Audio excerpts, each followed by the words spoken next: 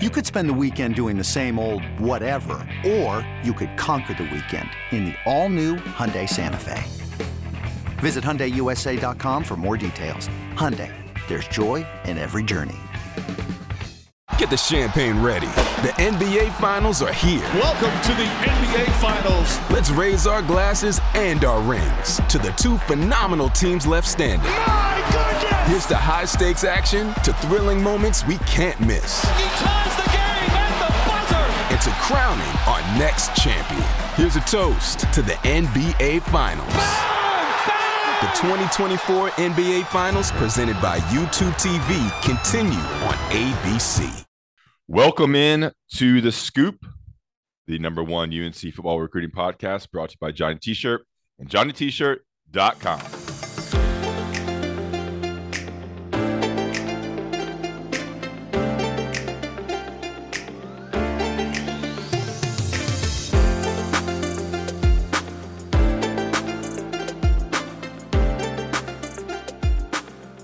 All right, welcome into The Scoop. As I said, the number one UNC football recruiting podcast. I am your main host, Ross Martin, joined by the one and only football recruiting guru, Don Callahan. What's going on, Don? Not too much. High school football scrimmages start today. I do have a question for you. All right, let's get into it. How did we become the number one recruiting podcast? Because no one else covers, no one else does a recruiting podcast on UNC, only UNC football. You sure? I think there's at least one out there. We probably have the most listens. All right, I just wanted to know. All right, always electric intro with Don bringing the heat. We're recording on Wednesday morning. This will probably be available on Thursday. I think it's when John's going to release it. We got a lot to talk about. We have a big interview at the end of the show. But first, we're going to kind of get into the updates of UNC football recruiting. A couple of players of note that UNC is going after that are going to be making decisions fairly soon. We're also going to talk about a couple guys that UNC missed out on and what that means for the Tar Heels as they try to wrap up this 2023 class, which I think sits at, is it 15 or 16, Donald? I think 15 recruits is what I'm going to go with. 15 recruits. Yep. But let's get right into it. Waste no time. And for those listening right now, we have an interview at the end of the show, about 45 minutes or more even, with Jeff Schottmer, UNC former starting linebacker for the Tar Heels, former UNC graduate assistant, and an analyst for a couple years, played under Larry Fedora, coached under Larry Fedora for a year, and was also on the staff with Mack Brown for 3 years and has since left the program, moved to Texas. And we have him on the pod for a really extensive interview. We cover all stuff from his career to Gene Chizik to Jay Bateman to UNC's defense to standout players to recruiting. So make sure to stay on. A really good interview. Don, quickly your thoughts on the interview, just to kind of give the listeners a little tease. Yeah, it was a great interview. He's good because he has such a unique perspective on a lot of things, including, and we go into it with Bateman and Chizik, as you kind of mentioned, just kind of comparing them and giving. I think it would be good for listeners as far as just learning stuff. Yeah, and when I covered him when he was a linebacker, he was always a great interview. He's very thorough. He gives great answers. And he knows what he's talking about. So, he is a great resource because he knows the game of football. He's able to articulate it in a way that's understandable. And so we get into, some X's and O's stuff as well. And it's awesome. So make sure you stay tuned to the Jeff Schottmer interview. I think you will enjoy it. All right, Dom, right now, sitting August 10th, what's going on with UNC football recruiting? Let's get a quick kind of overall what's going on right now. So we're kind of the way that things kind of fall with the way the calendar is set up now is July and August have become those months where guys are making their announcements. There were some visits late last week or late last month, but besides that, no visits. It's the announcements even have kind of slowed down this month, mostly because everybody's starting football. As I mentioned, scrimmages are allowed in the state of North Carolina high school level starting today. They've been practicing. UNC obviously has been practicing. So that's the main focus. And some of these guys, they had their decision made, or they want to get their decision made, and they just have specific dates that they're targeting for whatever reason, whether there's a birthday or whether family's going to be in town on at that time or whatever it may be. And so we're just kind of waiting for those dates to come so they can announce their decisions. So there's not a lot of visits, right? Can you visit no, right now? no visits. No we're visits. in the summer dead period. Yeah, so it focuses obviously training camps. You're getting more announcements, people playing announcements, people have already announced. So it is kind of a time for Don to breathe. You've been going to a lot of schools. You did a big Charlotte tour, which was the main focus of your weekly scoop. Yeah, and you've been going to you will be going to scrimmages. Yeah, over 3,000 words. Ben was overwhelmed when he had to prove that. Yeah, so a good time for Don to breathe and really get to know the upcoming players in the 24, 25 class while solidifying what's going on in 23 for the Tar Heels. All right, let's get into it further. UNC recently has missed out on 3 recruits that you wanted to kind of highlight. Again, this is Don highlighting the players that UNC missed out on. This is not Don highlighting. This is just wanting to kind of this is news. Officially close the door on some of these situations, because I know that we don't. I mean, there's not a whole lot of point in us like covering when a guy commits somewhere else. But it changes the board, and it has a huge effect. Opens up. They have to now go for another player at that position. All right, all right. Let's start. You're good. Well, especially at these positions, at these particular recruits that you have listed down, because Ross has listed down, because some of them North Carolina was kind of counting on being part of the class. Now they have to go to their plan B. Yeah, thus is the life of college football recruiting. All right, Braden Marshall, he's a defensive back, safety or corner? I guess we'll say corner. Okay. Corner nickel, yeah. Braden Marshall committed to UCF, picking the Golden Knights, I believe, over the Tar Heels. Yes. What happened there? Well, the interesting thing is that his final 3 was UNC, Nebraska, Wisconsin. No mention of UCF. Yeah. But we were receiving information way back in June, even coming out of his official visit, to watch out for UCF. And I've been mentioning, UCF, yes, I understand they're a group of 5 program, but it's a group of 5 program that has received a lot of money has been put into that program the last couple of years, and moving to the Big 12. And Gus Malzahn's there, and he's used to these heavyweight recruitments. And they've been doing a really good job of making the prospects close to their campus a priority. And Marshall was an example of that. He ended up committing to UCF on, I guess it was a couple of weekends back, but he was a guy that North Carolina had a really good shot at. I mean, North Carolina was probably finished second, which is probably, when you finish second, recruiting is probably worse than finishing last, to be completely honest. But yeah, so he played a little bit of a game with all that sort of stuff. So, and picked UCF. Great. All right. And then Shelton Lewis, just to stay on defensive backs, he's a corner that was committed to Pitt. He picked Clemson recently, I think maybe a day or two ago. Yeah. Shelton Lewis was a target. He visited UNC. What happened there? Committing to the Tigers, which will now, with those 2 guys, it affects UNC's defensive backs recruiting board for this class. Yeah. So, as you mentioned, he committed to Pitt during an early official visit. He went on to still take officials, I think, to Arkansas, North Carolina, came out of the North Carolina official visit saying he's down to UNC and Pitt. A week later, he decommitted from Pitt, which would make you think North Carolina. That's what everyone kind of assumed. Behind the scenes, Clemson was talking to him. He made a somewhat, I guess, secret. I don't know if you want to call it secret, but it wasn't really advertised visit for the cookout that they have there. He was one of 2 uncommitted prospects there. He received a scholarship offer while he was there, and that basically sealed it for the Tigers ultimately. And North Carolina kind of, once Clemson offered, North Carolina kind of knew, because it was a school that his dream school, quote unquote. Yeah, I mean, I'm sure Pat Narduzzi's pissed about the decommitment. Mm-hmm. I'm sure the UNC coaches, he never committed to UNC, but UNC coaches are a little discouraged as well. Okay, so how does that affect UNC? We're both cornerbacks. Sorry, Lewis and Shelton cornerbacks.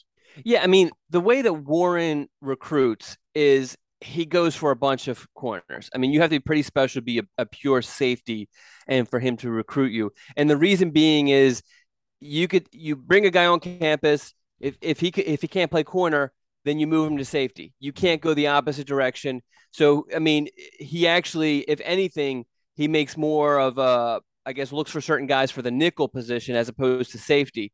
But so, yeah. So, I mean, this is a cornerback. Both of them are cornerbacks for North Carolina's purposes. And, UNC, I guess, has what? And they actually, we didn't even talk about it. They lost a cornerback. Yeah. So they have 14 Zach commitments Toby now. Yeah. So UNC has 14 commitments now. A cornerback, Zachary Toby, decommitted over the weekend. Don broke that news, I think. So UNC has Trey Miller committed out of Oklahoma, of course, as UNC does. Caleb Koss out of Georgia. And that's it for DB. And then, because they lost. And the goal is to sign a full secondary. Okay, so 3 corners and 2 safeties? Well, 5 DBs. It's just easier to say 5 DBs. You know what I mean? Yeah, I got you. Okay, so all these guys, and they get so sensitive if you say safety and they're being recruited as a cornerback. Yeah, I got you. Okay, so what happens now? They lost Toby. What happened with Toby real quickly? Zachary Toby decommitted from the Tar Heels. I guess basically there was they mutually parted ways. And the next day Toby, it's never mutual. Never little dating analogy here. It's never mutual. Never truly mutual. I don't know about that. I had a long-term girlfriend, dated her for I think 5 years, and we just decided we'd be better off friends. We stayed. For a while there. We were best friends. We lived together and everything. We mutually decided, hey, we're just friends. Wait. So you dated for 5 years? Yeah, dated for 5 years. We lived together. How old were you? So I was in college most of that time. So UNC Charlotte? Yeah.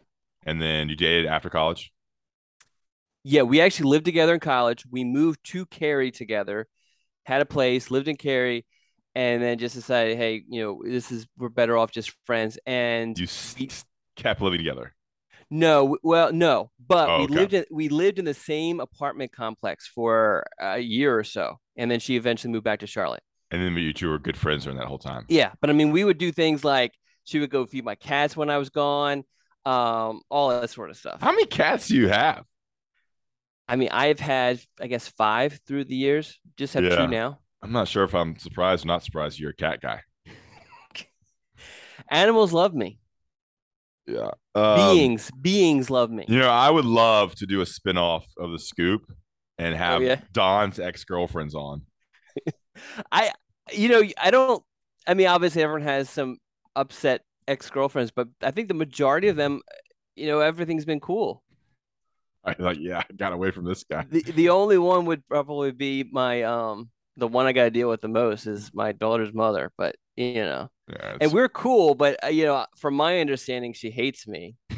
That's what I've heard from the grapevine. Nothing directly to me, but dating and getting married to Don is just, you got to just understand he's gonna be in the man tower eating bean covered nachos for multiple hours with 5 screens, betting $5 per game on the most random sports while wearing Phillies and Flyers gear.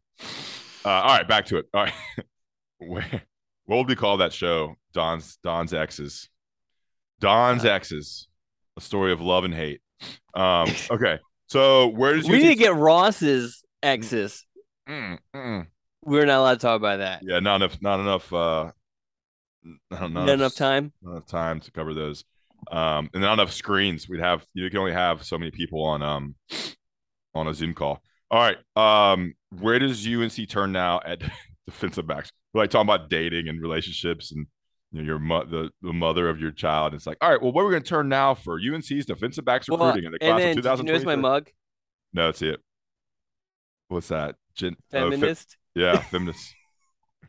We're pro-feminist. We're a big feminist show. Yeah, female is my favorite sex. By far. I mean, I consider myself a feminist. Why would you not? All right. Where does UNC turn for defensive backs recruiting in the class of 2023? So I know that we're going to get to. Well, let's just finish the last one, and then because I'm going to wrap them together. Okay.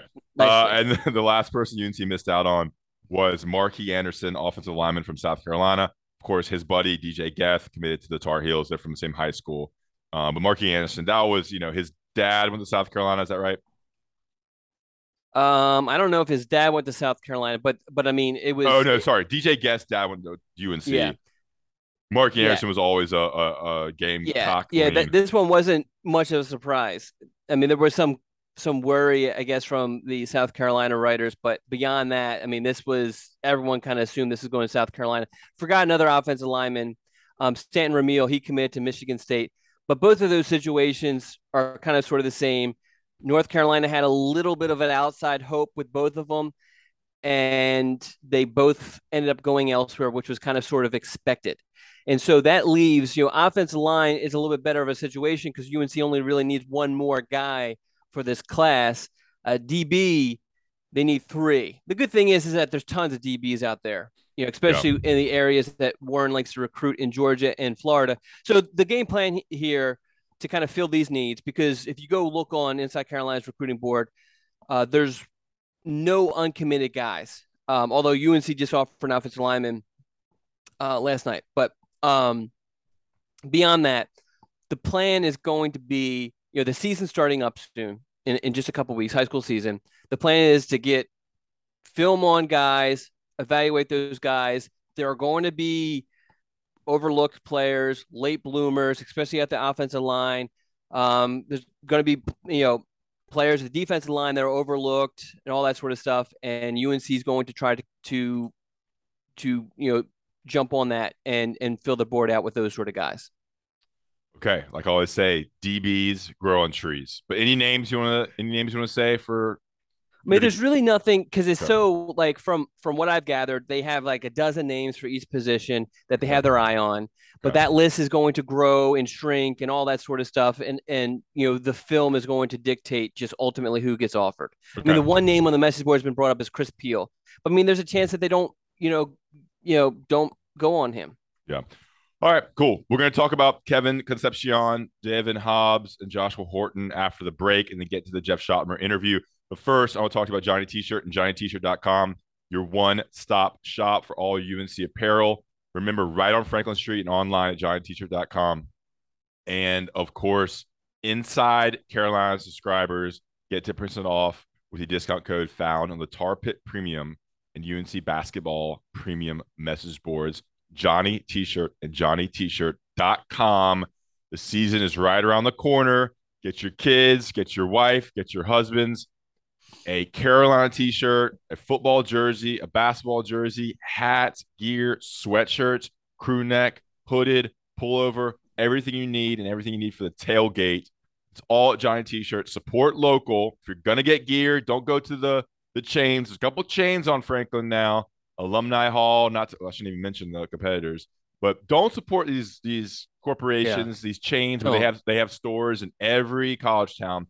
Just get the local spots, alumni owned, locally owned, and of course they support a locally owned website and podcast show called Inside Carolina. So Johnny T-Shirt and JohnnyT-Shirt.com. Remember, use that 10% off discount code and save a little cash. Stop by on game day if you're in town, or go online. Great customer service. Johnny T-Shirt and JohnnyT-Shirt.com.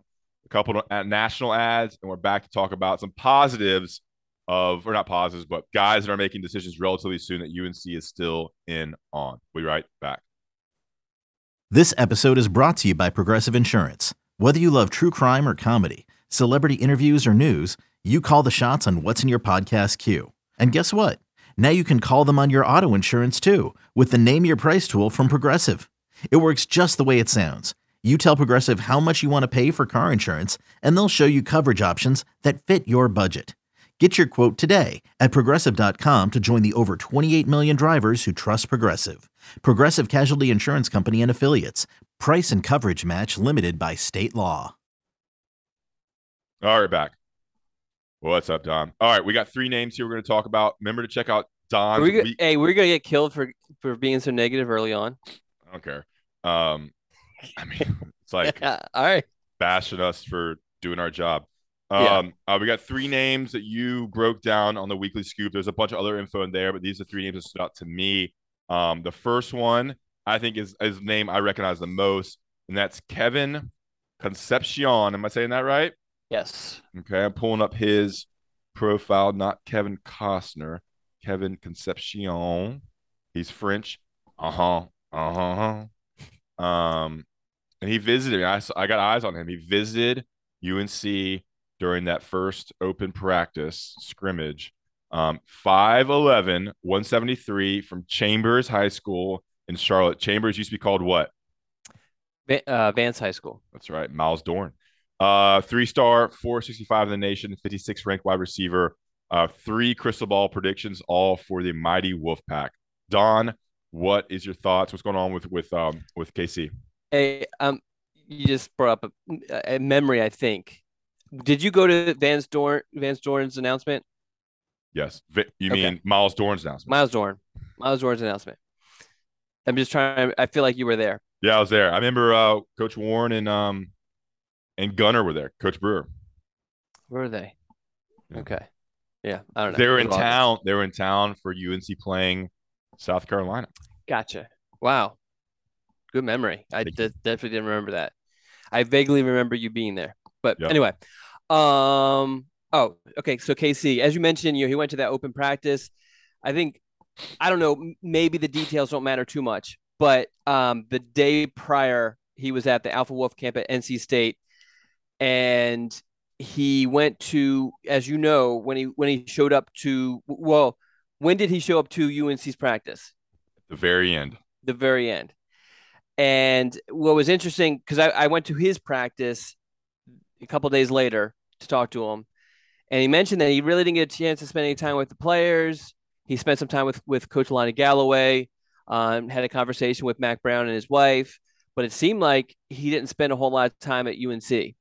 But I did think that, coming so late, it wasn't a good look, especially if you're trying to read everything and anything into it to try to decide where this kid is going to end up.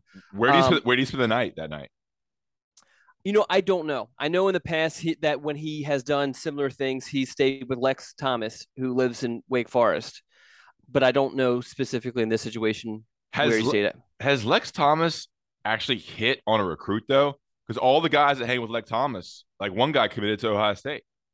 Yeah, the only one that maybe is now I'm forgetting his freaking name, the safety over there at Roseville. Yeah. But anyway. Where everybody's like, Lex Thomas, like, it's awesome. He's right there. Everybody says it's like, well, he doesn't. None of those recruits commit to you. So it's just like they're using him for free lodging. It's like. Maybe like, it's just maybe it's just a thing. Yeah. I don't know. Okay. I mean, who knows? I don't know. The Weekly Scoop does go into detail with a lot of this stuff. I talked to a lot of different people, obviously at Chambers High School, but, KC Concepcion is known pretty well in that area. And so there's some a lot of details on just what I kind of gathered. Basically he's scheduled to announce on the 19th, which is not this Friday, the following Friday. And he's down North Carolina and NC State. Most people, I think basically everyone doesn't know for certain what he's going to do. And I think that's because KC told me himself, he doesn't know for certain what he's going to do. But so next Friday he's announced. Yeah. A week from this Friday. All right, this Friday. I want to pick out this quote that you got from someone from your scoop. It goes, if he picks UNC, it will be because they put wide receivers in the league and they have a great offense. That's actually from him. Okay. So I did this. If you pick UNC, if you pick NC State and all that. Go ahead. If he picks NC State, it will be because they work hard. And it's a family type atmosphere, or it's a family type environment. That was kind of funny because they work hard. Like, okay. Yeah. All right, moving on. Kevin Concepcion, anything else to add? No, just that's a big recruitment, right? That would finish off UNC's wide receiver haul for this class if he picked the Tar Heels, right? I think UNC's finished at wide receiver, but this would be a great addition. Got it. How many wide receivers do they have right now? Then 3. You got Hamilton, you got Culliver, and. Oh, no, they have 2. That's right, because you got Paul Billups committing later on this month. To who? To either North Carolina or Michigan State or whoever his finalists are. Did Don just give something out right there on the scoop? That's what we bring, baby. All right. Devin Hobbs is the next guy. Devin spelled with an A-E-V-I-N. Is actually Davon. Oh, Davon. Dave In. Okay, jeez Dave In. Louise. Okay, that makes Sorry. more sense. Dave and Hobbs. That's my bad. I'm sorry to the Hobbs family. Defensive line, 6'4", 262. Pretty high-ranked kid from J.M. Robinson High School in Concord. I had some buddies actually go there. 4-star, 138 in the nation, and number 20 defensive lineman. So he would be, if he committed to Tar Heels, he would be the highest ranked commitment. Would he really? Yeah, They gave him a huge bump. He'd be higher than Jay Braun. Yeah, I was actually, when I submitted him to the rankings committee, I recommended 4-star. I did not think they were going to give him a 4-star because I think at that time North Carolina was his best offer. He didn't have any other real offers, but credit to them. The things that they value obviously are size, athleticism, and they really love when they play multiple sports. And this is a kid who played basketball his entire life, has a great frame, good-looking kid. Mm-hmm. So, okay, cool. So what's going on with his recruitment? When's he announcing? All that stuff. So his recruitment was kind of like, we knew exactly what was going on. He was going to announce on August 1st. All signs pointed to North Carolina being the case. He kind of hinted at that. I read a story on him on Monday. Definitely read that. That goes into detail. And obviously this has a little bit additional. Well, this in the weekly scoop, I give a little bit more of my thoughts on it. Okay. But now it's just, he canceled that. Obviously he plans on taking official visits and other visits during the season. So things are completely wide open. So he took officials to Auburn and North Carolina in June, has 3 official visits left. Two visits have basically kind of been given to schools. And then he has the 5th is kind of a little bit up for grabs. And I think some of that has to do with what if Clemson offers or not. Gotcha. But yeah, this has turned into like a race of national title contenders. Alabama's involved. Georgia's involved. Tennessee's involved. I know they're not a national title contender, but Clemson's involved. So Ohio State's sniffing around a little bit too. So it definitely has amped up, really, the last couple months. All right. David Hobbs. Yeah. Big time name. I didn't realize he was that big time of a recruit, but. Well, he wasn't for a long time. And then he actually, UNC offered in April. And then, in June, while we talked about most 23s aren't going to camp, well, he camped. He camped at Alabama, got an offer. Camped at Tennessee, got an offer. Camped at Clemson, and they put him on the board because they don't just throw offers out. Camped at Georgia in July, got an offer there. So he basically has, turned his profile into, a national recruit, basically. Yeah. All right. David Hobbs out of Concord, announcing way a long time from now, right? October, November, is that what you said? Yeah. Depending on when his official visits actually get taken and all that, it's looking like we're ways away for him. Okay. Good stuff there. All right. And next guy before we get into the Schottmer interview is Joshua Horton. I remember his name, a Georgia kid, as I pull up his profile. Got a lot of things going on right now. So, sometimes it takes a little longer to pull up stuff. Got like freaking 30 windows open. All right. Langston Hughes High School? Yes. Langston Hughes. Is that a poet? It is. Is it? I don't know. Of course you wouldn't know that. All right. Defensive lineman, 6'5", 290. 24/7 Sports 3-star, 836 in the nation, 96 ranked defensive lineman from Fairborn, Georgia. Langston Hughes High School, great size, 6'5", 290. What's going on with him, Don? So initially, he took his official visits, North Carolina, UCF, Auburn, said he was going to take additional official visits during the season. And then I guess it was a week ago or so, tweeted out, I'm committing on August 19th, his 3 finalists, North Carolina, Auburn, and UCF, which is a complete change. North Carolina, that means North Carolina received the final recruiting visit, which I think bodes well because I think he went into that not having high expectations for North Carolina, and it completely blew him away. I think UCF, that name again, is probably UNC's greatest threat here because he has a great relationship with, I think it was the D-line coach. But I really think that the timing works towards UNC's benefit here. Okay. Say again when he was going to announce. Sorry, I was looking up Langston Hughes. August 19th. Who is the same day as KC? Gotcha. So who is Langston Hughes? Langston Hughes, James Mercer Langston Hughes was an American poet, social activist, novelist, playwright, and columnist from Missouri. Okay. Very famous. He was around the New York area, but died in 67. So kind of an older, he died pretty young, 66, RIP. Langston Hughes. So there's a high school in Georgia named after him. How about that? Okay. So we got a couple names that are watched. I hope someone names a high school after me. Don Callahan High School, the high school for football recruiting analysis. Can you imagine? If you want to be a college football, a high school football recruiting analyst and reporter, come to Don Callahan High School. Well, what would Ross Martin High School Well, be? how about this? What would you serve for lunch there? Oh, man. That's good. It'd be healthy. Yeah, right. Just refried beans with cheese and beef. We could start like a university, a Ross Martin University for salamander hunting. You can train all the teachers and all. Yeah. All right. Catch and Anyway, release. anything else you want to That say? would be the slogan. Would be catch and release. That's right. Good stuff. All right. Anything else you got, Don? No, I'm excited to get to the interview. Yeah, I mean, I don't want to talk much about the team stuff here. Look, we're 2 weeks into training camp now. We're less than 3 weeks away from the season. They closed practice on Monday, so we haven't seen the team for over a week now. Why'd they close practice? Because I know there were some rumors. There was an injury. We don't know. Max response when I asked him on Monday, because they did open it up for Mac to talk to us. Max said that they just don't feel good about a couple position groups. They want us to see them when they have a more solidified depth chart and kind of know who the starters are. So they don't want to put us out there and for us to be guessing who the starters are, because they're rolling out multiple people at multiple position groups. What were your thoughts on that response? I think it was about some BS. Okay. But I mean, what's the point of opening practice if you're not going to let us look at who's competing? That's the whole point of it.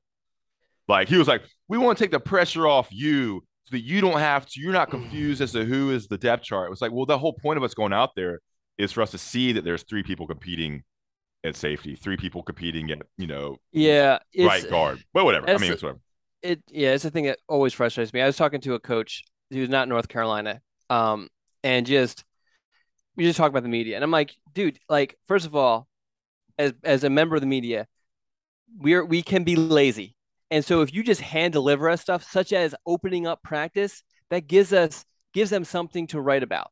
But if you close practice all the time, then they have to start digging. Yep. And usually when they start digging, they don't find like great stories. They find stories that aren't so good. But if you give them something, they won't dig. They'll just go to the practices, and you're keeping them occupied. Just do that. But so the whole yeah. Sorry, go ahead. Because I love what Max said about the whole I'm going to tell what quarterback it's going to be, because really it doesn't matter. It's not going to change the preparation for FAU. I love that mentality, because that's what I think. I mean, who's starting at right guard, does that really matter all that much?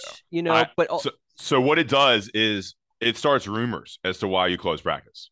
Yes, you have absolutely. You have message boards like InsideCarolina.com where people were throwing out rumors as to why. So now you have questions. So now we're like, all right, well, was there some sort of serious injury? Is there something XY going on? Yeah. I mean, has someone transferred? Are there a bunch of injuries or a bunch of people missing for some reason? So I don't know if any of those are founded. I checked on some stuff, but I checked with people that protect UNC. Ultimately, they're gonna protect UNC over telling me something. Yeah. So who knows? I mean, it might really be nothing. I don't know. Yeah. But he did say that they're going to open it up again closer, so hopefully get maybe something next week. Yeah. Because it'd be nice to see the quarterbacks, but maybe that was it. Maybe they're giving one of the quarterbacks a majority of the snaps right now. Yeah, it could be that. So that's something they maybe just don't want to get out. But whatever, man. It's a grind, man. It's been busy here. It's just the whole secrecy, especially when all these coaches do in the off season is go to clinics where they give all their secrets out. Yeah, don't get me started. College football coaches treat their team and the scheme and players like freaking FBI, CIA state secrets. Yeah. And you got to realize, I get it's your job and I get it's very important to you, but chill out, man. it's football. You're running a inflated pigskin across white lines on grass. Like, let's have fun with it, man. Like, it should be fun for everybody. When you limit the media, you limit fan access. Yes. You make people curious and questioning what's going on. And you should, the media is how you connect with fans. It's how fans get to know things about the team, how you build up interest. And when you close it off, like coaches do, Fedora and now a little bit of Mac Brown. Maybe I'll hear about this later from some people, but we're just it doesn't open. You don't get we don't have photos. We don't have photos of the players now, so fans don't know what's going on. We don't have video. We don't have quotes from. We don't have observations. We can't give our opinion on what's going on, which it just limits fan interest. And for a program like UNC that needs as many fans as possible in this day and age, where you have Ohio State, Alabama, Georgia, Tennessee, South Carolina with massive fan bases getting more and more money for the university, UNC football needs to be as open as possible to build up interest because they need fans. Because that's 12 p.m. on a freaking Saturday. I walk into Keene Stadium for a game, and it's freaking 35% full with Grandma Johnson sitting there and, some family members. But they need to drum up interest. And that a lot of the ways you do that is through media and other avenues. I love it. I agree with a lot of it. All right, Jeff Schottmer's coming up next. Awesome interview. It's 45 minutes long, so lock in, but there's a lot of good stuff on there. And then we'll pop back in after the interview, talk about it briefly, and close out the podcast. Sound good, Dom? Yeah. Are we going to tell my cat story? Sure. All right. Former UNC linebacker, former UNC graduate assistant and analyst, and current oil tycoon, Jeff Schottmer. Here he is. All right, welcome back to the Scoop podcast, brought to you by Johnny T-Shirt and JohnnyT-Shirt.com. We have a very special guest introducing former UNC linebacker, former UNC staff member, Jeff Schottmer, live from Dallas. What's going on, Jeff? What's up, fellas? How you doing? I'm good. I'm good. I mean, we asked each other at the same time. That's right. I'm doing good. I appreciate you guys having me on. Yeah. For sure. We want to have Jeff on because I think he brings a very unique perspective entering the 2022 season. Jeff was on the staff for what, 4 years? 4 seasons, yep. 4 seasons. Go ahead, Don. I actually did not know that Jeff left until you told me he was going to be a guest on the podcast. So yeah. So I'm just kidding. Jeff, I'm used to seeing Jeff running around with recruits every time I'm on campus. So It was a little different. I didn't see the flowing locks. Yeah, for a few months. I've grown them out since I resigned from the program, but maybe I'm making a football comeback. Who knows? All these leagues are popping up: CFL, XFL. Who knows? That's right. And so I wanted to have Jeff on. I've been kind of waiting to do this interview, waiting for the right time where I thought it'd be the best time to have him on because, like I said, a very unique perspective because he played at Carolina. First of all,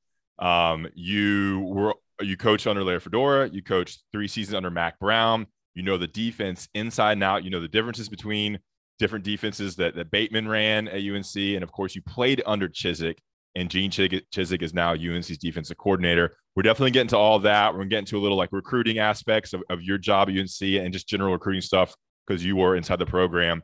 And then we'll talk about the 2022 Tar Heels and this defense and what you expect out of them. So a little bit of a Jeff Schottmer show, but a little bit more of a 2022 preseason show with some recruiting thrown in. So Jeff, you left UNC, I guess in December or January. Talk about your decision to leave the staff. Actually, first, what was your role at UNC, and then the decision to leave your staff and kind of move away from football? Yeah, so I got my first start in coaching in 2018 under Coach Fedora, who I can't thank enough. I played for him for 4 years.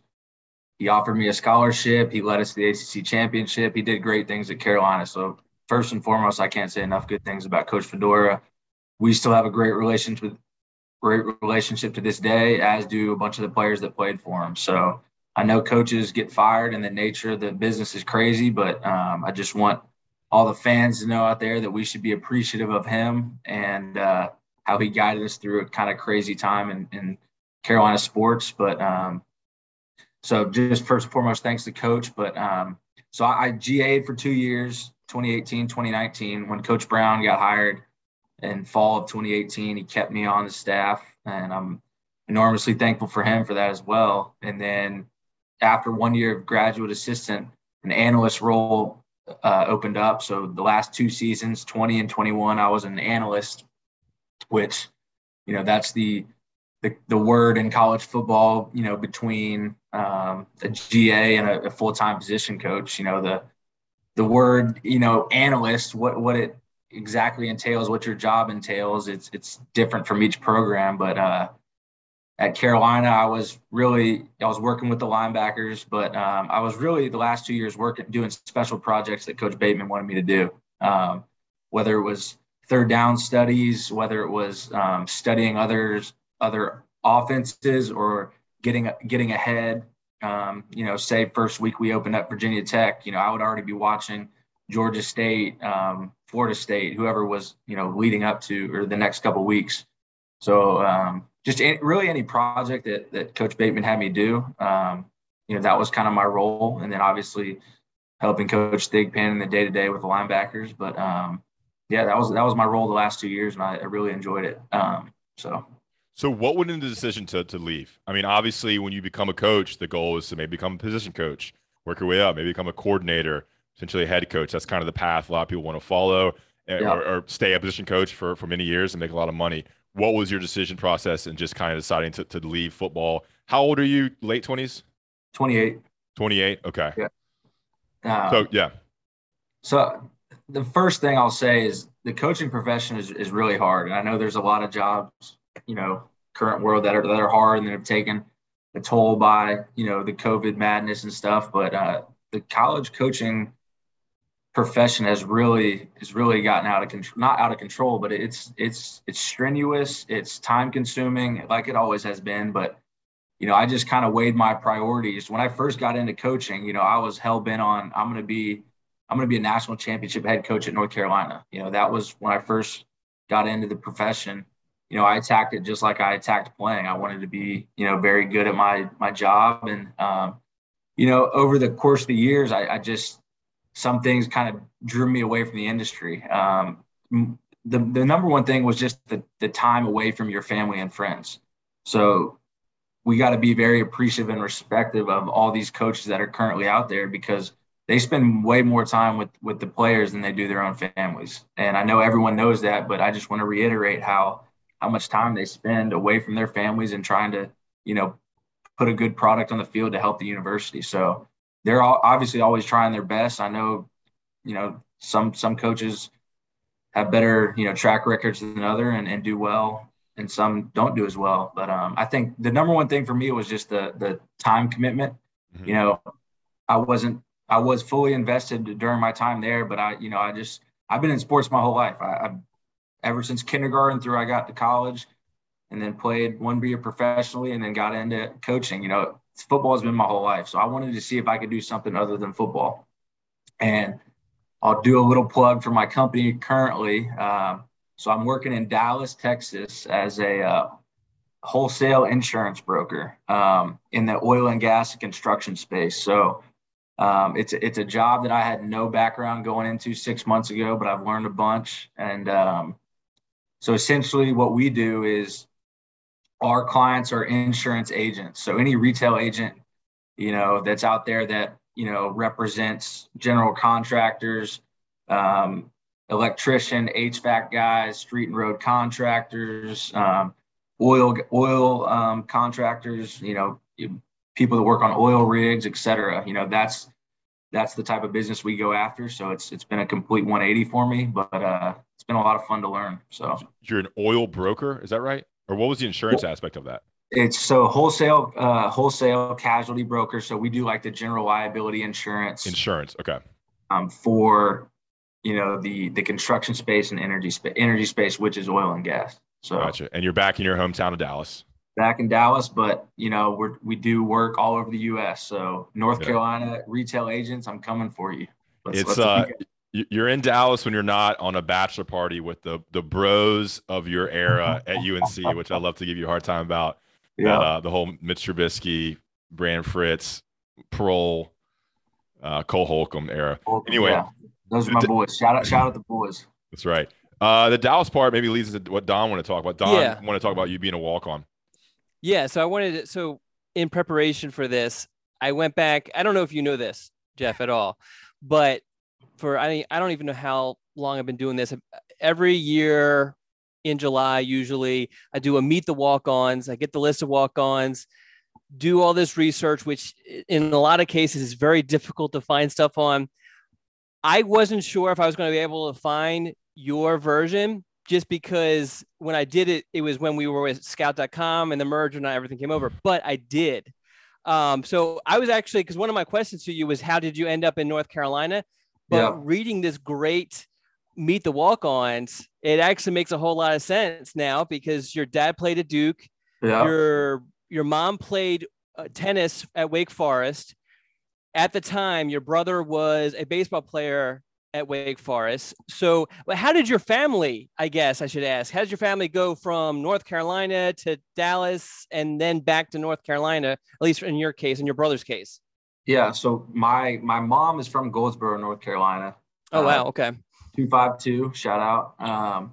So, and her mom and dad both went to Wake Forest. So she's North Carolina through and through. My dad originally from Cincinnati, Ohio, and then obviously went and played football and baseball at Duke. And then, so he went to Duke Law after he graduated undergrad, and then took like an summer internship with a law firm in Dallas after he graduated. So that's how we got to Texas. Okay. But so the other thing was, I have down here 400 hitter in baseball. From my understanding, you have some golf connections too, a pretty good golfer. Tell us a little bit about that sort of stuff. Yeah, I mean, so I played football, basketball, baseball all the way through high school up until my senior year, and even through my senior year. So I think that's I'm a little bit biased why I didn't get a scholarship offer for football or a Power 5 offer, out from high school. I was playing football, basketball, baseball year round. I wasn't really weightlifting. I was always going to the next sport. So when I was in high school, I was 185 pounds. I was playing safety. I wasn't playing linebacker. I have you down as 6'2", 190 safety, and you end up being a linebacker. My first, I think, official, and you know how you always lie on the roster about your weight. So I think my first official weigh-in at Carolina, I was like 187.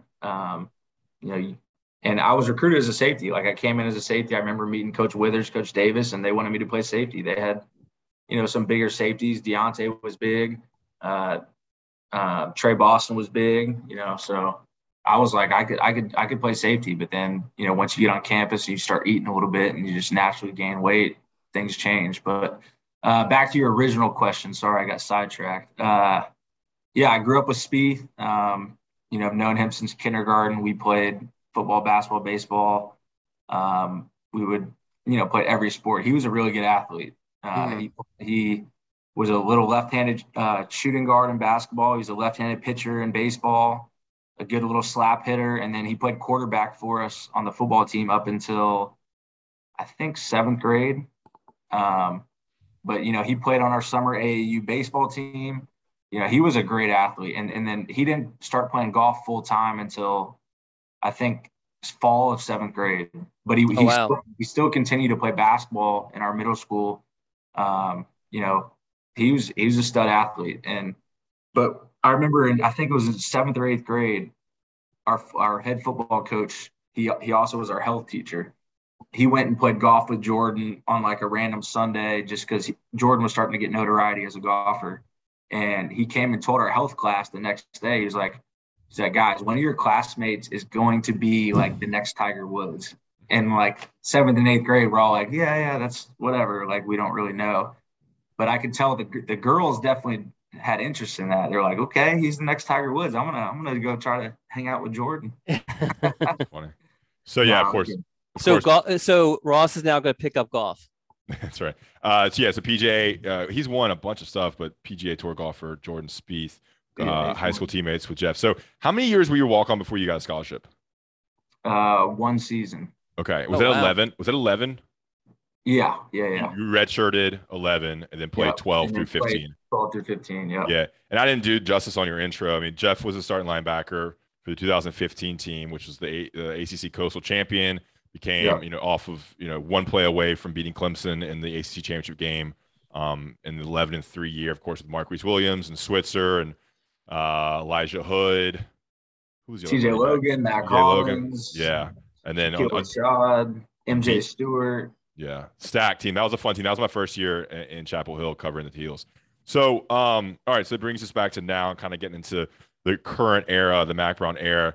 Briefly, I want to talk about Jay Bateman's defense and kind of, I don't know how much you want to go into, but kind of what do you think kind of went wrong? You were inside the building and you were there in every meeting. What do you think was the disconnect between the UNC defense, Jay Bateman, and maybe why the product on the field wasn't where it should have been, resulting in ultimately a split between Bateman and Mack Brown at UNC? Yeah, the first thing I'll say about Bateman is he's one of the most brilliant defensive minds I've ever been around as a player or a coach. I was around, a bunch of defensive minds when I was my 5 years playing at Carolina. Then I spent 1 year in New Orleans with the Saints. And, I was around Dennis Allen now, who's the head coach of the Saints. I was around Aaron Glenn, who is the defensive coordinator for the Lions. And Coach Bateman was as smart or as brilliant as any of those guys. So first I want to give him credit. And, when he was at Army, he was a Broyles Award nominee or finalist, I think. You don't just go from, that high of a pedigree and just all of a sudden just lose your instincts to be a coach or lose your wit. So he's a brilliant guy. And I don't want to get too far into it, but here's what I'll say is sometimes, and I use this analogy in life. Okay. So, a couple are dating or married and they have some good times and some good years, but they have some struggles. And then ultimately they get divorced because they weren't meant to be together or for whatever reason. And we had some good times with Bateman. If you watch the last NC State game, up until the last 5 minutes of the game, that was one of the best performances of the season. Or if you watch the last the first 3 quarters of the Pitt game versus a Pitt offense that no one could stop. Our team is. I always think about the Clemson game, the season prior. 2019 Clemson. 2019. Yeah. 2019. Trevor Lawrence. Yeah. Yeah. I just think that the mark of a great defense is consistency. And for whatever reason, we were up and down because we had performances where we played really well. And there was times when we didn't. And look, I'll say something here. I think if the State game and the Pitt game go differently and the ball bounces the right way in both those games, Bateman still might be here. And UNC's would be 8-5 or 9-4. Those are 2 games, including some other ones that could have gone either way. So that's just how close it is with that a State meltdown was such a deflating morale thing for I think the whole team. And so that might have been when those last 2 games were huge. And then the South Carolina game obviously did not go well. Sorry, continue if you have anything else to add. I mean, I kind of went through it during my playing career in terms of, a defensive coordinator either leaves or gets fired or however that went down. And, a new one comes in and you feel rejuvenized as a staff or not as a staff, as a player. And maybe just a different person at the helm gets some new excitement out of the guys or, that they have a different outlook. They get a new perspective. They get a second chance, essentially. So, I mean, look, Bateman's doing fine. He's the linebacker coach at Florida. I know he still has a relationship with a bunch of our players. Mm-hmm. And, I'm not really in the know of what's being said in the media, but, I know the players respected Bateman and I know the coaches did too, but for some reason, you got to move on, and Coach Chizik is the perfect guy to lead our defense. I mean, he's essentially done this before, taken over a program or taken over a defense, and at Carolina, he's done it twice. This will be a second time. So he's got the blueprint. He's working with guys that are very familiar. Coach Warren was here when I was here. He was the D-backs coach, and then obviously he's worked with Coach Cross before at Texas. and then obviously Coach Thigpen at Auburn, and then him and Dre have some prior relationship. But I'm just excited that he's back. I love Bateman to death, but both guys can be successful wherever they are. So yeah, and so one thing I think I'll also add is that, man, the talent right now, it was kind of getting there, in 20 and 21. But now the defensive talent, much of which Bateman recruited, and other coaches, Dre Bly and Cross and Mac Brown, honestly, that talent's now getting to the maturation point where like they can be studs. So it's almost like Chizik's adopted this defense that was handed to him on a silver platter that does have this next level talent. Miles Murphy's a junior, Des Evans is a junior.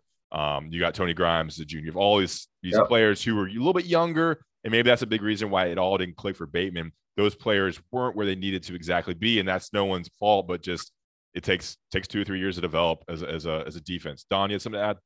Yeah, well, I wanted to ask Jeff because he's probably the best person to ask this. Is just the differences from and the approach and also scheme wise between Bateman and Chizik. I mean, what do you, for someone who's had a front row seat, what's that like? So I haven't been in the install meetings with Chizik, obviously, since he got there, and he hasn't been a defensive coordinator since 2016, I believe was his last season at Carolina, or 2016 or 17. So obviously every defensive coordinator that has had success in his career, he's going to reevaluate his defense. He's going to see what current defenses are doing because offenses are always adapting. So he hasn't coached a college football game in 5 years, right? So speaking on his defense that it was in 2015, 16, 17, I will say his package is much smaller than Bateman's in terms of actual calls he can go into a game with. And this is not selling you anything really you don't know because you can watch a game and be able to see that. Okay. Well, he preaches simplicity. That's. Well, you read any of his books, watch any of his clinics. He just preaches simplicity. He does. What do you mean by can you explain what you mean by package for some people who may not know what that means? Yeah. So in a certain game plan, right? You have your first and second down packages. So when an offense they roll out the first play of a drive, and obviously it's depending on the personnel that's in the game. So if an offense has 11 personnel in the game, meaning 1 tight end, 1 running back, 3 receivers, which is traditionally the standard for a college offense nowadays, Bateman would have 8 to 10 available calls that he could call with that offensive personnel in the game on first and second down. Okay, so then say they roll out 12 personnel, which is 1 back, 2 tight ends, or say they're in 22 personnel, 2 backs, 2 tight ends, right? We have different calls based on what personnel the offense has a game and what down and distance it is. So if you have 8 to 10 first and second down calls with 11 personnel, and then you have 4 to 5 calls for 12 personnel or 22 personnel, then that's roughly 12 to 14 calls, and then that's before you get to third down. Yeah. So third down, obviously, you might have a couple man pressures, a couple simulated pressures, a couple trap pressures, just whatever you're feeling for that day and whatever the offense is doing that you feel like you can exploit, whether it's blocking scheme or route patterns. So roughly going to the game, you could have up to 20 calls that could be in the Rolodex. And just knowing my experience from Chizik, the 1 year we played him, and obviously it was his first year as the defensive coordinator, which he kept it extra simple, was we might have run the same front, stunt, and coverage 4 plays in a row. Whether it's first, second down, the incomplete pass, or run for 1 yard, so it's 3rd and 9. And then Coach Chizik calls the same call he called on first down, which that was his philosophy. He told you guys, keep it simple. We are going to out-execute them. We're not going to beat ourselves in terms of scheme. So I guess that's the main difference in terms of the density of the playbook. I will say this, the coverages that Bateman and Chizik are going to run, just like everyone else in college football, there's only so many coverages you can run, right? You can run cover 1 man. You can run cover 2 high safeties. You can run cover 3, which – we're going to run there's only four or five coverages. There's obviously different variations and different ways to teach it and different ways to play it, whether your corner's pressed, whether he's off, the safety's alignment, et cetera. But there's only so many coverages in football, right? Coach Chizik isn't coming in and running a whole new coverage system. It's just maybe the communication is different, how they teach it, the detail with they teach it. A lot of technique differences, and if you're executing technique at a high level, then you can simplify the scheme and be better at it because of how you take on a block, how you tackle, the angles you take, all that stuff, right? Correct. Yeah. I mean, it's a football guy answer there, Don. Very football guy answer. The thing that Chizik always used to say was, it matters or we aren't doing it. So he would, in college football nowadays or in any sport, you get some coaches, and I'm not taking shots at Bateman or any current coach on our staff. I'm just speaking in generalities here. There are coaches that will do drills and will do things that really have no impact or help for the players and their success on the field on game day. They just like to do drills. Yeah. In terms of, okay, here's why we're doing this drill. We're doing this drill. Say it's a tackling drill on a short yardage, mock scenario. They're like, we're doing this drill for this situation. All right, we're doing a strip drill where we're running from behind and punching the ball out versus we're just going in there and punching the ball out. Like, so the best coaches that I've been around, they explain the drill, why we're doing the drill, how it would apply in a game, when you do it in a game, and maybe some film to back it up. And so Chizik was very detailed in that. He's like, if we're going to do something, we're doing it for a reason. And so I think that'll be I think hopefully a big difference for our team. What is Chizik like as a person? Because I don't know, he doesn't, he seems super sharp, super confident. Like you see, does he give you words of wisdom? Yeah, like in person.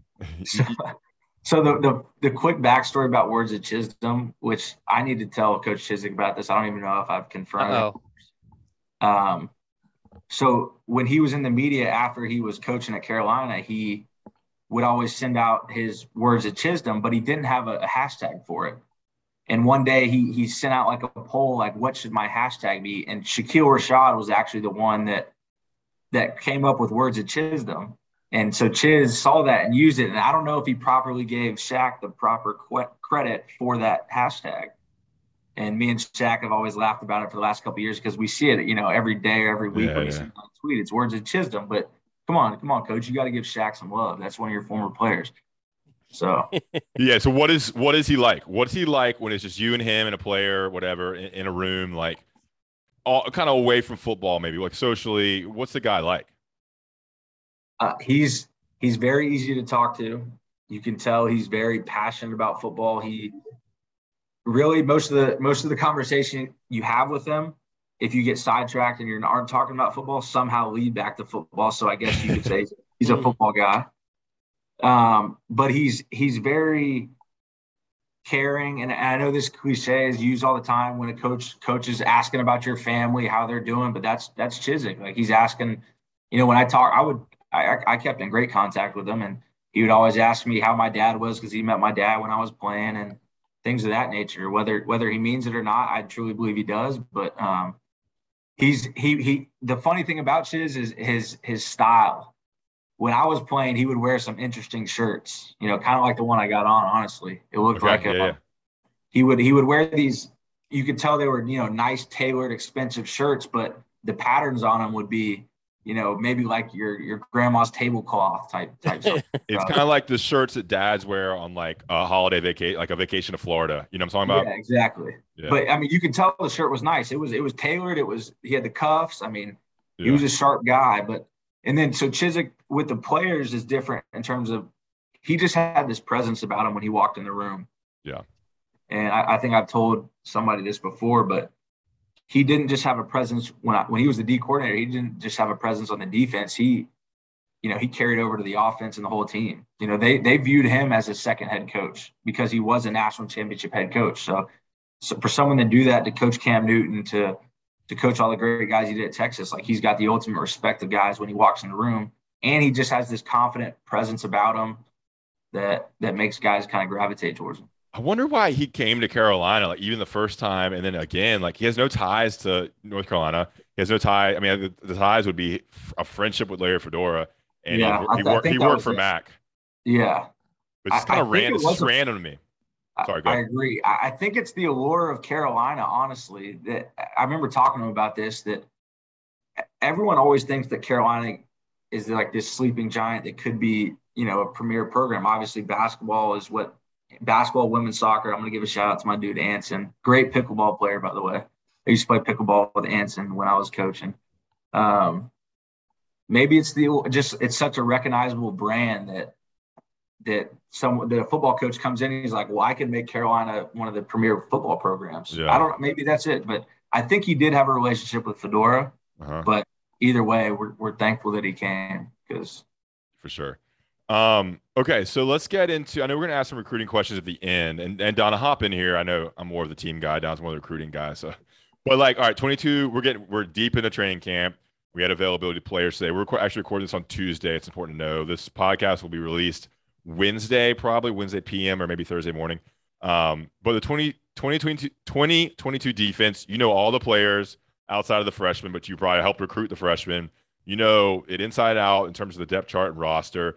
What are some things that you're maybe excited about? Who are you excited to see? What are you excited to see on that side of the ball that you're going to be watching for when you watch the games this year? I'm going to say the D-line. It's so cliche to say in college football, and it's said every year in every coach's press conference that we want to be able to play 8 to 12 at D-line and not have any drop-off, but truly I believe this is the year that it could happen. The way that Coach Cross and the defensive staff and Coach Brown have recruited is insane. If we compare them to the 2015 team I was on, I would say I would take maybe all 12 of them, the first 3 lines of the D line. I would take all 12 of them over any 12 we had. Damn. Who was the defensive lineman in your year? Nas, right? Nas Jones would start. Nas Jones was a freak. Yeah. But I'm saying like the third team guys that are currently on the roster, they're probably more talented than our first team guys. Who else was on that team? The 15 defensive line. DeJuan, Mikey Bart, DeJuan Drennan, Justin Thomason, and Nas. Tyler Powell, Nas. Tyler Powell.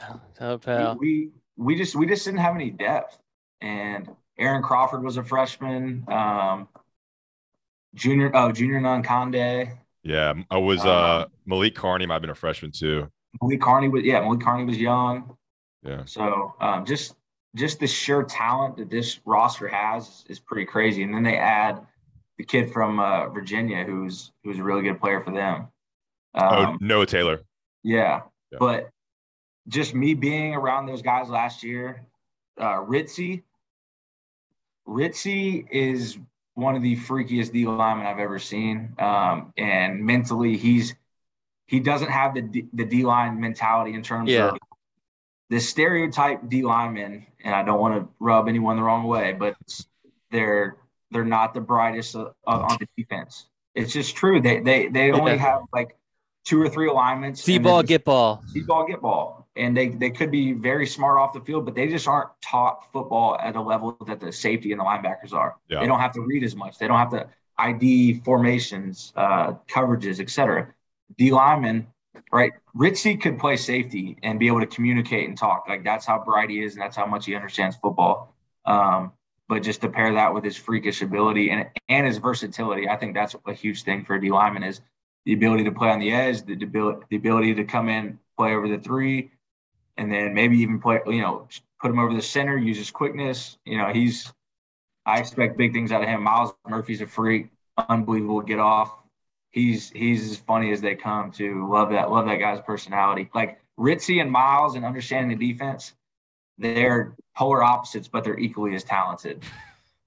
Ritzy as a freshman could be telling Miles, hey, here's what you got. It's funny. So and then I think Des Evans, you were around him a bunch. And Kamen Rucker. What about those 2 guys? Anything to add about them?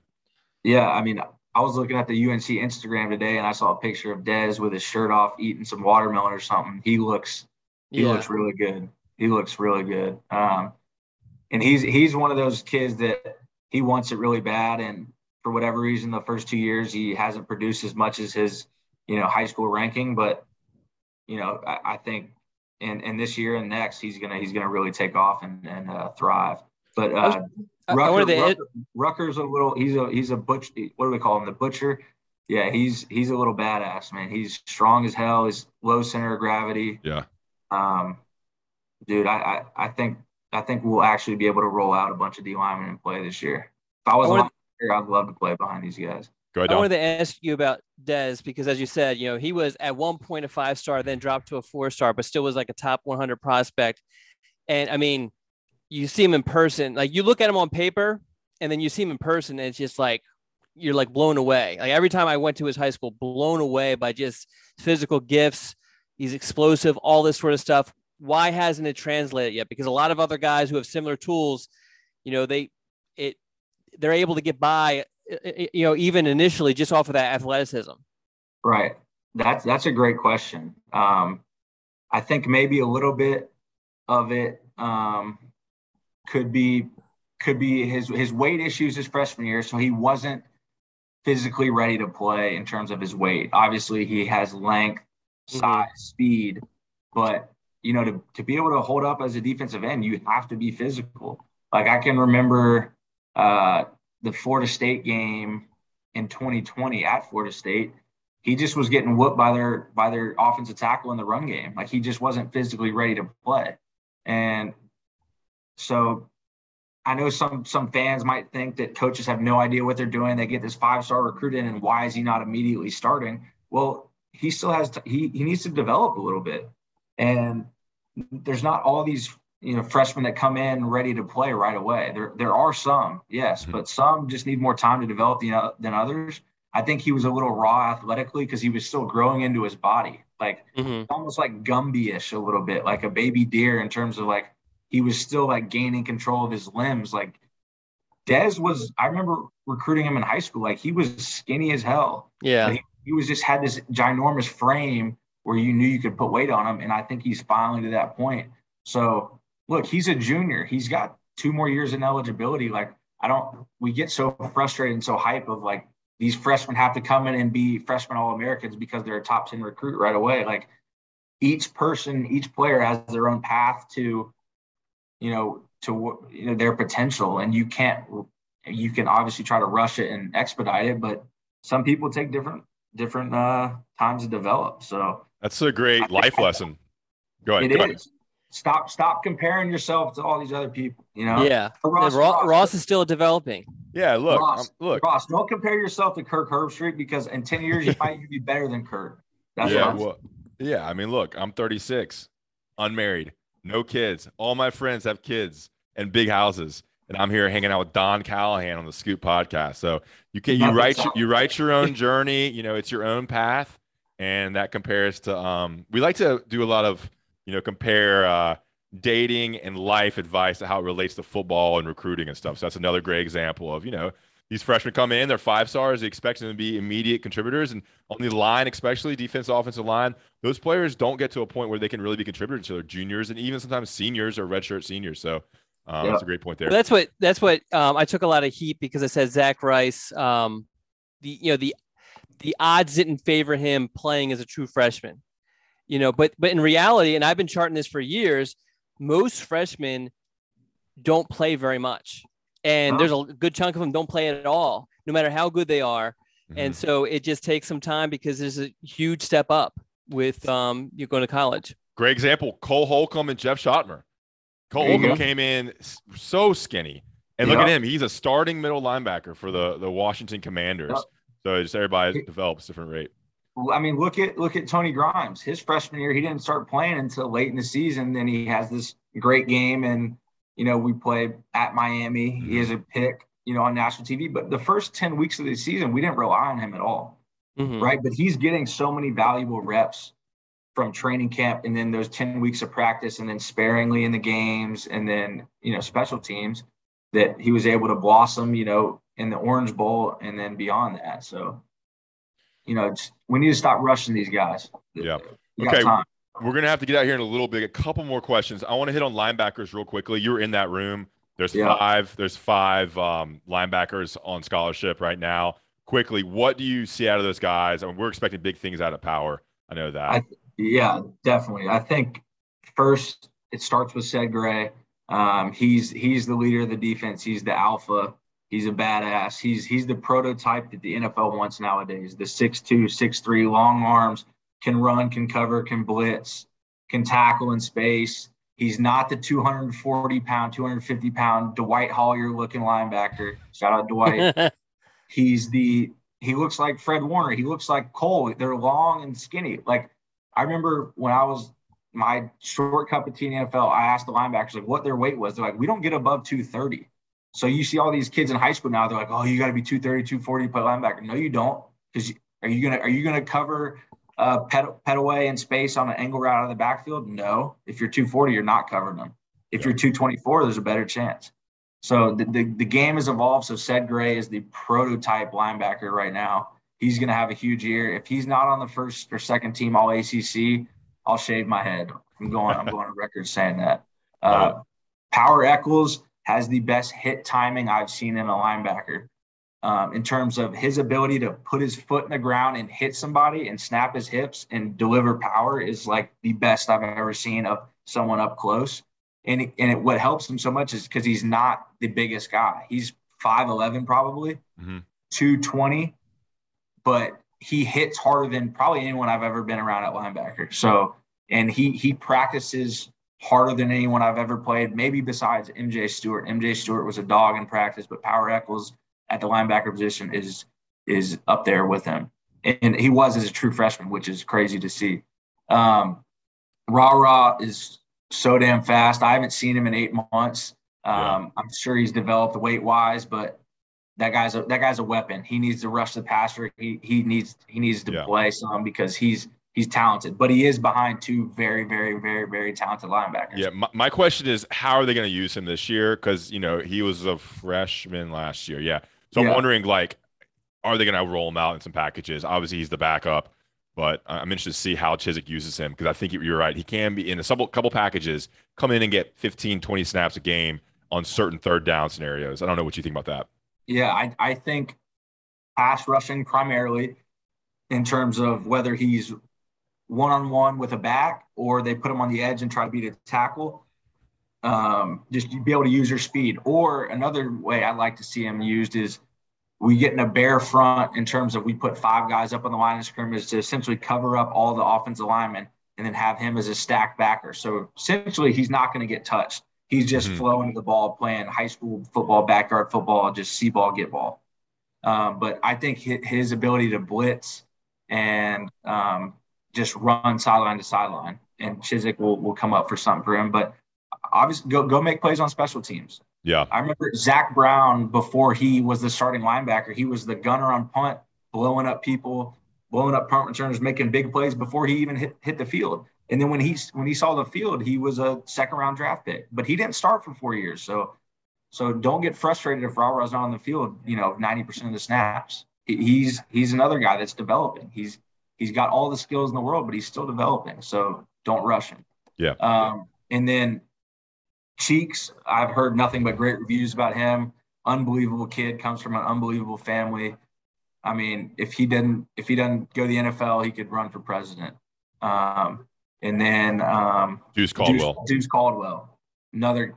I think he's going to be a stud. He was a safety that grew into a linebacker. I think those end up becoming the best linebackers. The guys that come from the back and transition, they gain weight, they get bigger and go to linebacker because they can see everything so much better, and they're so much used to playing in space and in coverage that just only helps them as a linebacker. And the game as a linebacker nowadays is more coverage and blitzing than taking on double teams and fullbacks and that sort of thing. Yeah. Don, do you want to ask any recruiting questions in terms of Jeff's role when he was on staff? Is that kind of? Yeah. I just wanted to, because you talked a little bit about what you did as an analyst as far as the actual football stuff, but as I mentioned, you did a lot from a recruiting standpoint, what was kind of your responsibility through the years when you're on staff? So the main thing was like when we had official visit weekends, I would be assigned to a family. Okay, like the Cheeks family, for example, the Deuce Caldwell's family. I'm assigned to them from the moment they step foot on campus or the hotel to the moment they leave and get back to wherever they are. And I'm with them from an hour before they wake up till I drop them off at the hotel, whether it's past midnight or whatever. So I'm with them all weekend long. And then, taking them to and from dinners, photo shoots. I'm essentially like the liaison. Obviously, I can speak about Carolina.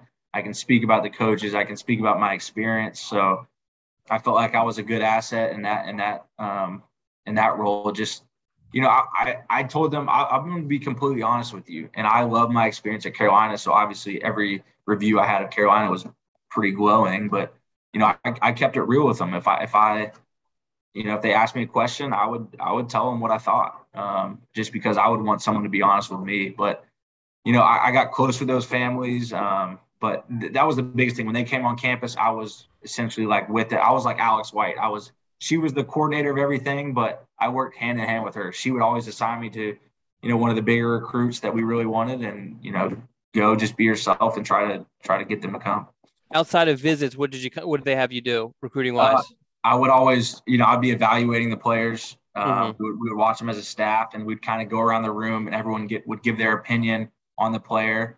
So that way you get, 6, 7, 8 opinions, and then we kind of come to one consensus on a guy. But really just on-campus recruiting, junior days, high school camps, official visits. And then obviously one of the years I worked there was during COVID, so we really didn't have any recruiting on campus, which was crazy. But, I would keep in contact with them when they weren't on campus as well, because I was allowed to text them, call them, et cetera. So.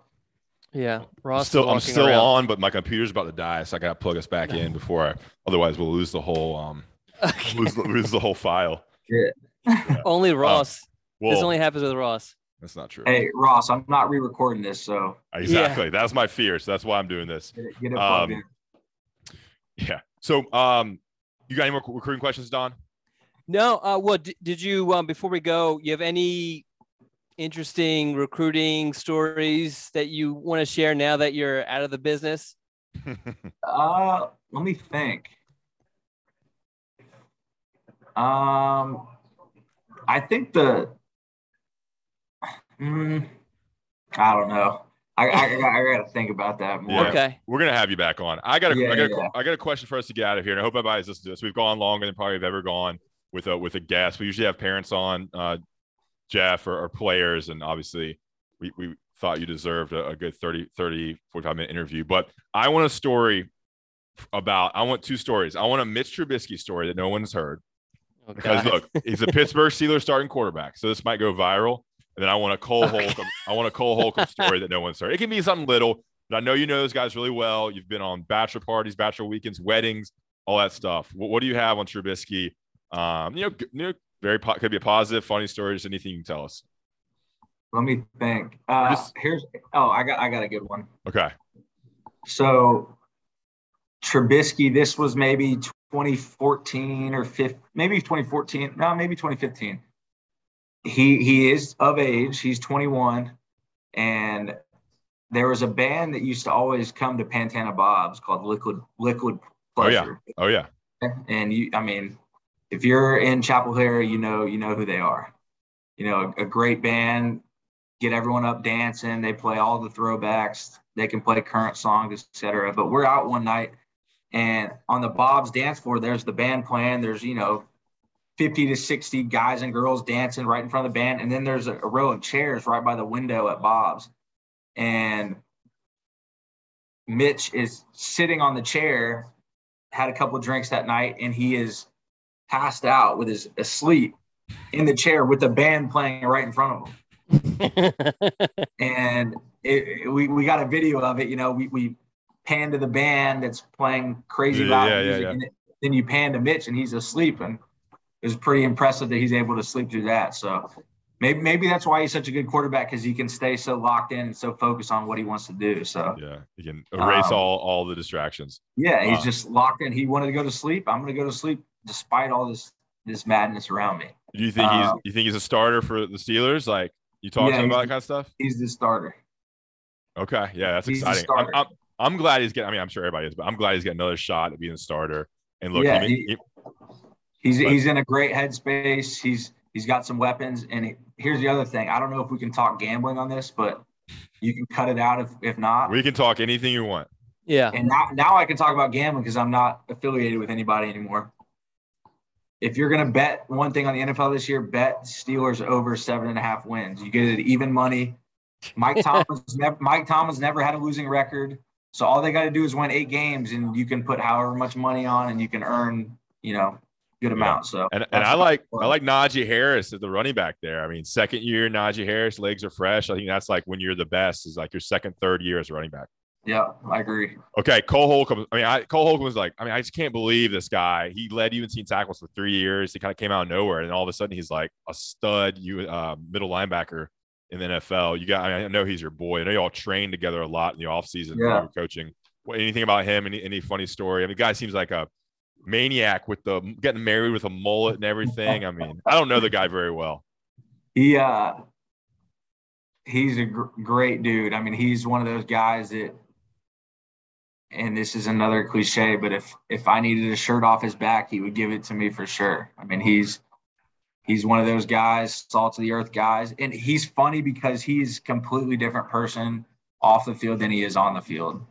People talk about flipping that switch. Like, he's a complete psycho on the field, but off the field, he's got this like kind of kind-hearted side that you wouldn't really see not that you wouldn't see in a linebacker, but he's able to flip the switch. The story I'll tell about Cole is, so I'm throwing Caleb Presley in there. So we were in Vegas for a bachelor party, right? And, if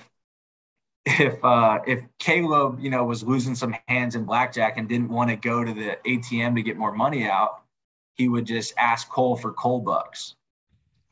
So instead of, so Cole would just lend him some chips or some money, because Caleb was like, Cole, look, you're going to sign a big contract this offseason. So just give me some Cole bucks. I promise you I'll repay.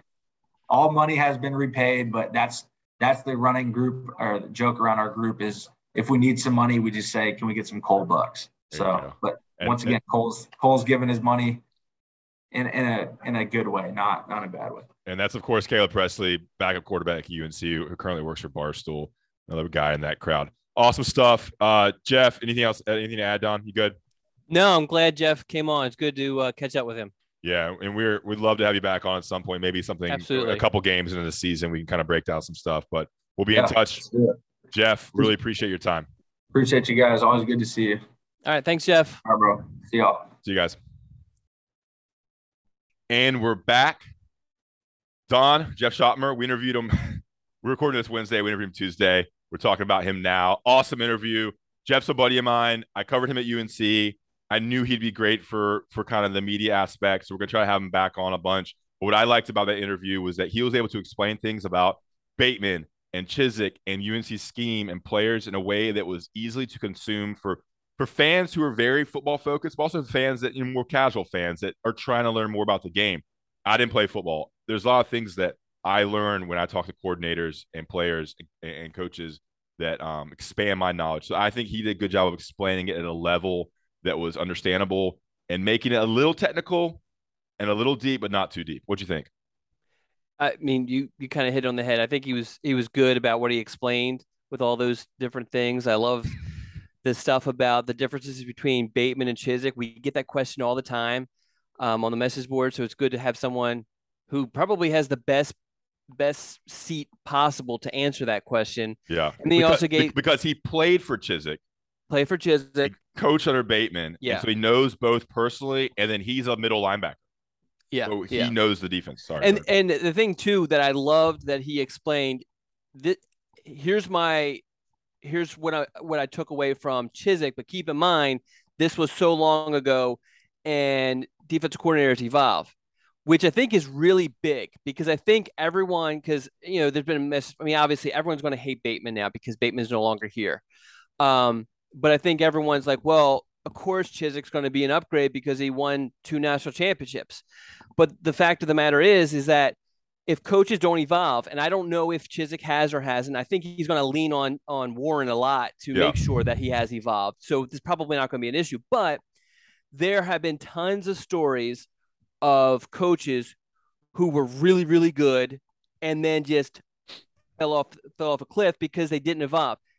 Look at Chip Kelly. Absolutely dominated, built Oregon into what it is now. Oregon was not the program that it is now before he was there. He goes to UCLA, and they're an average, Power 5 program, and he hasn't been able to do a whole lot. Now, did he all of a sudden become a bad coach? No, he hasn't really kind of evolved, like he needed to. I think I like that he mentioned that, but I like just, as you said, that he explained things, and it wasn't just, as you say, football guy talk. It was a little bit more of actual hard evidence sort of thing. Yeah, and I think, he is close with Bateman, so he wasn't going to say anything that bashed Bateman or bashed defensive coaches. I just think that talent that Bateman had wasn't able to perform to the level that everybody wanted it to. That was probably one of the issues, along with some communication issues within the coaching staff, or just there was some disconnect between what Bateman maybe wanted and what kind of happened. So that was the issue. And hopefully that stuff gets fixed under Chiswick, and the simplicity of Chiswick's scheme, which has been the focus throughout training camp and obviously was brought up by Jeff a lot, was it's simple. It allows players to perform, and they're not going to be overloading them with packages that confuses them and makes them think a lot more. It's very simple. It's a simple game. I think Mac always says this. It's a simple game played by complicated people or something like that, where football is very simple, but we just overcomplicated it through all these different aspects. So that was cool. And then you love what he says about Evans and Ritzy. I talked about Ritzy last night on the Beat podcast. I think Ritzy's going to have a special year. I name dropped you, Don, on the Beat podcast, because I said when we were covering Ritzy on the Scoop 2 years ago, you remember what's the guy's name? National reporter, 24/7 Sports, our buddy from Indiana. Was it Barton? Or no. Steve? Yeah, Steve Wilfong. Oh, okay. Steve Wilfong raved about Ritzy's athleticism, the spark rating, the explosiveness, just a freak athlete. So it was good kind of hearing what we thought as recruiting reporters, and then seeing kind of where those guys had developed and where they are. And then, of course, we went to pretty depth about the linebackers, which, of course, he coached those guys. I mean, he was in the room with Thigpen, Cedric Gray, Ra Dilworth, and Power Eccles. I think Power is going to be special too. Yeah, you mentioned the simplicity thing, and I think that's the biggest difference between Bateman and Chiswick. If you've read Chiswick's book, if you read any of his clinic stuff or watched any of his clinic videos, that's what he preaches, just making it as simple as possible so that there's very little thinking once the ball is snapped for his defensive players. And he's won 2 national championships with that sort of mentality, because I don't think schematically there is a huge amount of difference. I mean, and a lot of people I've talked to have kind of said the same thing, but I think making it simple is going to be the key. Yeah, and the Jack and the Star positions are new because he didn't have that in 15 and 16, so that might be a Charlton Warren addition. But the Jack is essentially a Russian, and the Star is essentially a nickel. So I don't know why it's called something different. Anyway, Jeff was great. We're going to have him back on, whether that be midseason or maybe something more regular. We're hoping to kind of, he wants to kind of stay involved with football, and media is at least a way to kind of, look, he's got a lot of talents and knows a lot of stuff about Carolina football. So it would be dumb of us not to use him as a resource. All right, let's get out of here. Don, you had a story for me, not the cat story. You had another story, right? Did I have another story? Or did you already told me that off the air. Yeah, that was not an on the air story, I could tell. All right, is the cat story worth telling? Probably not. Okay, I'll just go real quick with it. A couple weeks ago, up in the man tower, and you've been in the man tower, you can't hear anything from any of the other floors. Yeah. But I heard that's what makes it the man tower, right? That's right. Yeah, you can't hear your wife going, "Don, get down, turn off the flyers." So I heard crazy screaming, and my other cat comes running upstairs, and he usually runs upstairs if someone comes at the door or whatever and hides. That's what he does. So that's what he did. So I'm like, what the, and I get up, and apparently my cat was hanging by his tail by like the for the curtains, the string thing got wrapped around. Like the very thin strings that there's two of them coming down. Yeah. And so somehow it got wrapped around his tail. And so my wife, so he's freaking out. And so my wife starts freaking out. And every time these things happen, my wife's like, where were you? Like I'm supposed to be there with the cat all the time. And so anyway, it was one of those things where everyone freaked out for like 2 minutes. And then afterwards, we just kind of had a laugh because we couldn't believe, like, I still don't know how this thing got wrapped around this cat. Now it's a kitten that, he made his podcast debut. Yeah. He's an absolute handful because he's always getting into something. And this was the latest. So it was dangling from its tail from the curtain pull down strings. Yeah. So was its feet touching the ground? No. Oh my God, that's a pretty funny visual. Yeah. Yeah. So the that was nuts. The where were you part is funny. Like I was up here writing about a 2025 15-year-old boy. What do you think I was doing? But anyway, yes, that's my story. Yeah. All right. So awesome. Good stuff. Enjoyed it. This is a good long podcast. We'll be back in 2 weeks with more scoop, hopefully more team stuff. That will be right before the season starts.